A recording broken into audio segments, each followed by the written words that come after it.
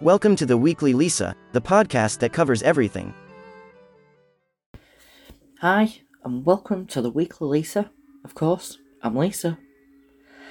So this week we're going to talk about grief. Now, I can talk about this because it's fairly raw in my life. Now, it's currently November, and in February this year I lost my dad. My dad was my best friend. We did everything together, we went everywhere together from being 6-year-old.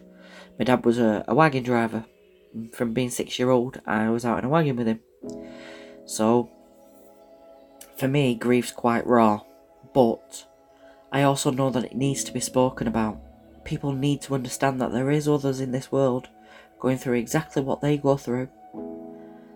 I will never say to somebody that's grieving, I know how you feel, because I don't. Everybody's grieving process is different. Now for me, I've got 2 younger sisters, and I call them my baby sisters, because they are technically my baby sisters, but they are not babies. They are fully grown adults with children, and they're both married, but to me, they're still babies, and I still have to take care of them. Now, my dad was an amazing man, just like everybody else's dad in the world. He was funny. He was arrogant, pretty ignorant most times, but he taught me everything I know, just not everything he knew, obviously. The one thing that he didn't teach me was how to live my life without him. Now, just to put a little bit of perspective in, and I know I've not mentioned my mum, and there is a reason for that, because on the 13th of November 2009, my mum died. She died very suddenly, at 54-year-old. So grief's a common part of my life. Losing my mum was quite hard because it's my mum, but losing my dad, I feel like I've lost my heart. I feel like I've lost my whole body.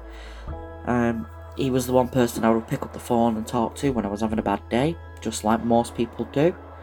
When they need to talk to somebody, it was my dad. It wasn't my best friend. As much as I love my best friend and she's fabulous, it was always my dad because he understood where I was coming from. Now they say that there are several stages of grief. For me it was obviously tears the first time round, which incidentally I haven't cried very much for losing my dad because I don't think it's hit me very much yet. Anger, regret, and then happiness. Now for me, at this moment, I didn't really do the crying because I knew that I had to keep a stiff upper lip for my sisters, because like I said, they're my baby sisters. But I am very angry right now. I'm angry at the world, and I'm angry at my dad. I'm angry for him not fighting. He did fight, obviously, and I know that I'm saying I'm angry at him in that sense, but to be honest, I don't know how I feel. I don't know whether I am angry at my dad or just angry at the world in general. My dad made this world a better place, just like everybody else's dad does. He was funny, even though we didn't always laugh at him, but he was funny anyway. But he made the world a better place. People rang him just to talk to him because he was full, as he put it, full of useless knowledge. You could ring him up and have a conversation with him, and I can pretty much guarantee you he'd be able to tell you exactly what I was asking, or he knew exactly what I was talking about. But I'm doing this podcast, this blog post. I keep saying blog post, I mean podcast. I do write a blog as well, obviously. I'm doing this because I want people to understand that they're not alone in this world. There are people around the world at this very moment losing a parent, and they are grieving just like you. Now, no, as I've said before, I am not saying your grief is the same as mine, because it's not, and it never will be, because your stages of grief will be completely different to mine. You will also accept grief faster or slower than I have. I'm putting this out there because I want you to understand that you're allowed to grieve, and some people don't understand that they can grieve, and they have that hole in the heart for the rest of their life. But the one thing that I have always been renowned for is what would my dad do? In this situation, what would my dad do? Would he sit there and cry? Or would he actually pull up his socks and go, do you know what? Today's a new day and I have no choice but to live my life. And it's the process of grieving. Everybody is different, like I've said. It's about how you perceive your grief.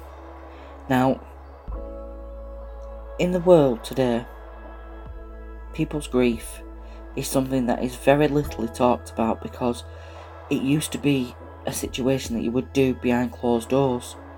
And as the world becomes different, a lot more people are more outspoken. I will be doing a podcast in a few weeks' time regarding post-traumatic stress disorder. Again, something that's not very rarely spoke about. It's about sharing the information and just letting the world know that there is other people out there that are suffering, and some are suffering harder than others. Doesn't mean to say that your grief is any more important or any less important than mine. You're allowed to grieve. You're allowed to take away whatever information makes you feel better from the death of a family member. Like I said, I lost my mum 12 years ago. It's coming up for her 12th anniversary. And that was a shocking experience. Not because it was a shock because she died. Now, we didn't expect that. But what shocked me more than anything, I was at work. And it was 2 years after she died. And I was putting something up on a shelf. And the shelf fell down, which meant that everything fell off the shelf and landed on the desk with an almighty crash. And I slumped in the chair and I cried. Random thing to cry about, I know. And I picked up the phone and I rang my dad. And while sobbing, I managed to get out and said to my dad, "She's not coming back, is she?" And my dad said, "I'm on my way." And he actually came to work, and I sat at the side of my dad with my head on his shoulder and I cried. But it was 2 years. 2 years after she died that kind of resonated in my head. Each person is different. I think with my dad and the passing of my dad, I think this will be a situation that might potentially take a long time before it hits me, and I think that is my own coping mechanism. Like I said, right now I'm angry, but I'm not sure who I'm angry at. My dad ultimately had cancer that we didn't know he had. And unfortunately, while in hospital, he acquired COVID, which thankfully he was asymptomatic, which was a relief and a blessing. But then they found cancer in his liver, which was quite a kick in the teeth because my mum had breast cancer. Again, this will be another podcast, cancer in the family, I will be covering, because I think that's important for any family member that has cancer to be able to get the right testing and the right investigations done. But I will obviously cover that in a different podcast. But I just want you to know that if you're grieving, it's alright to grieve. It's alright to cry and laugh and joke about your family member, because that's exactly what they would want you to do. But it's alright to feel how you feel right now, because it's your feelings, it's your grief, and nobody in this world will ever have the same experience of grief as you do.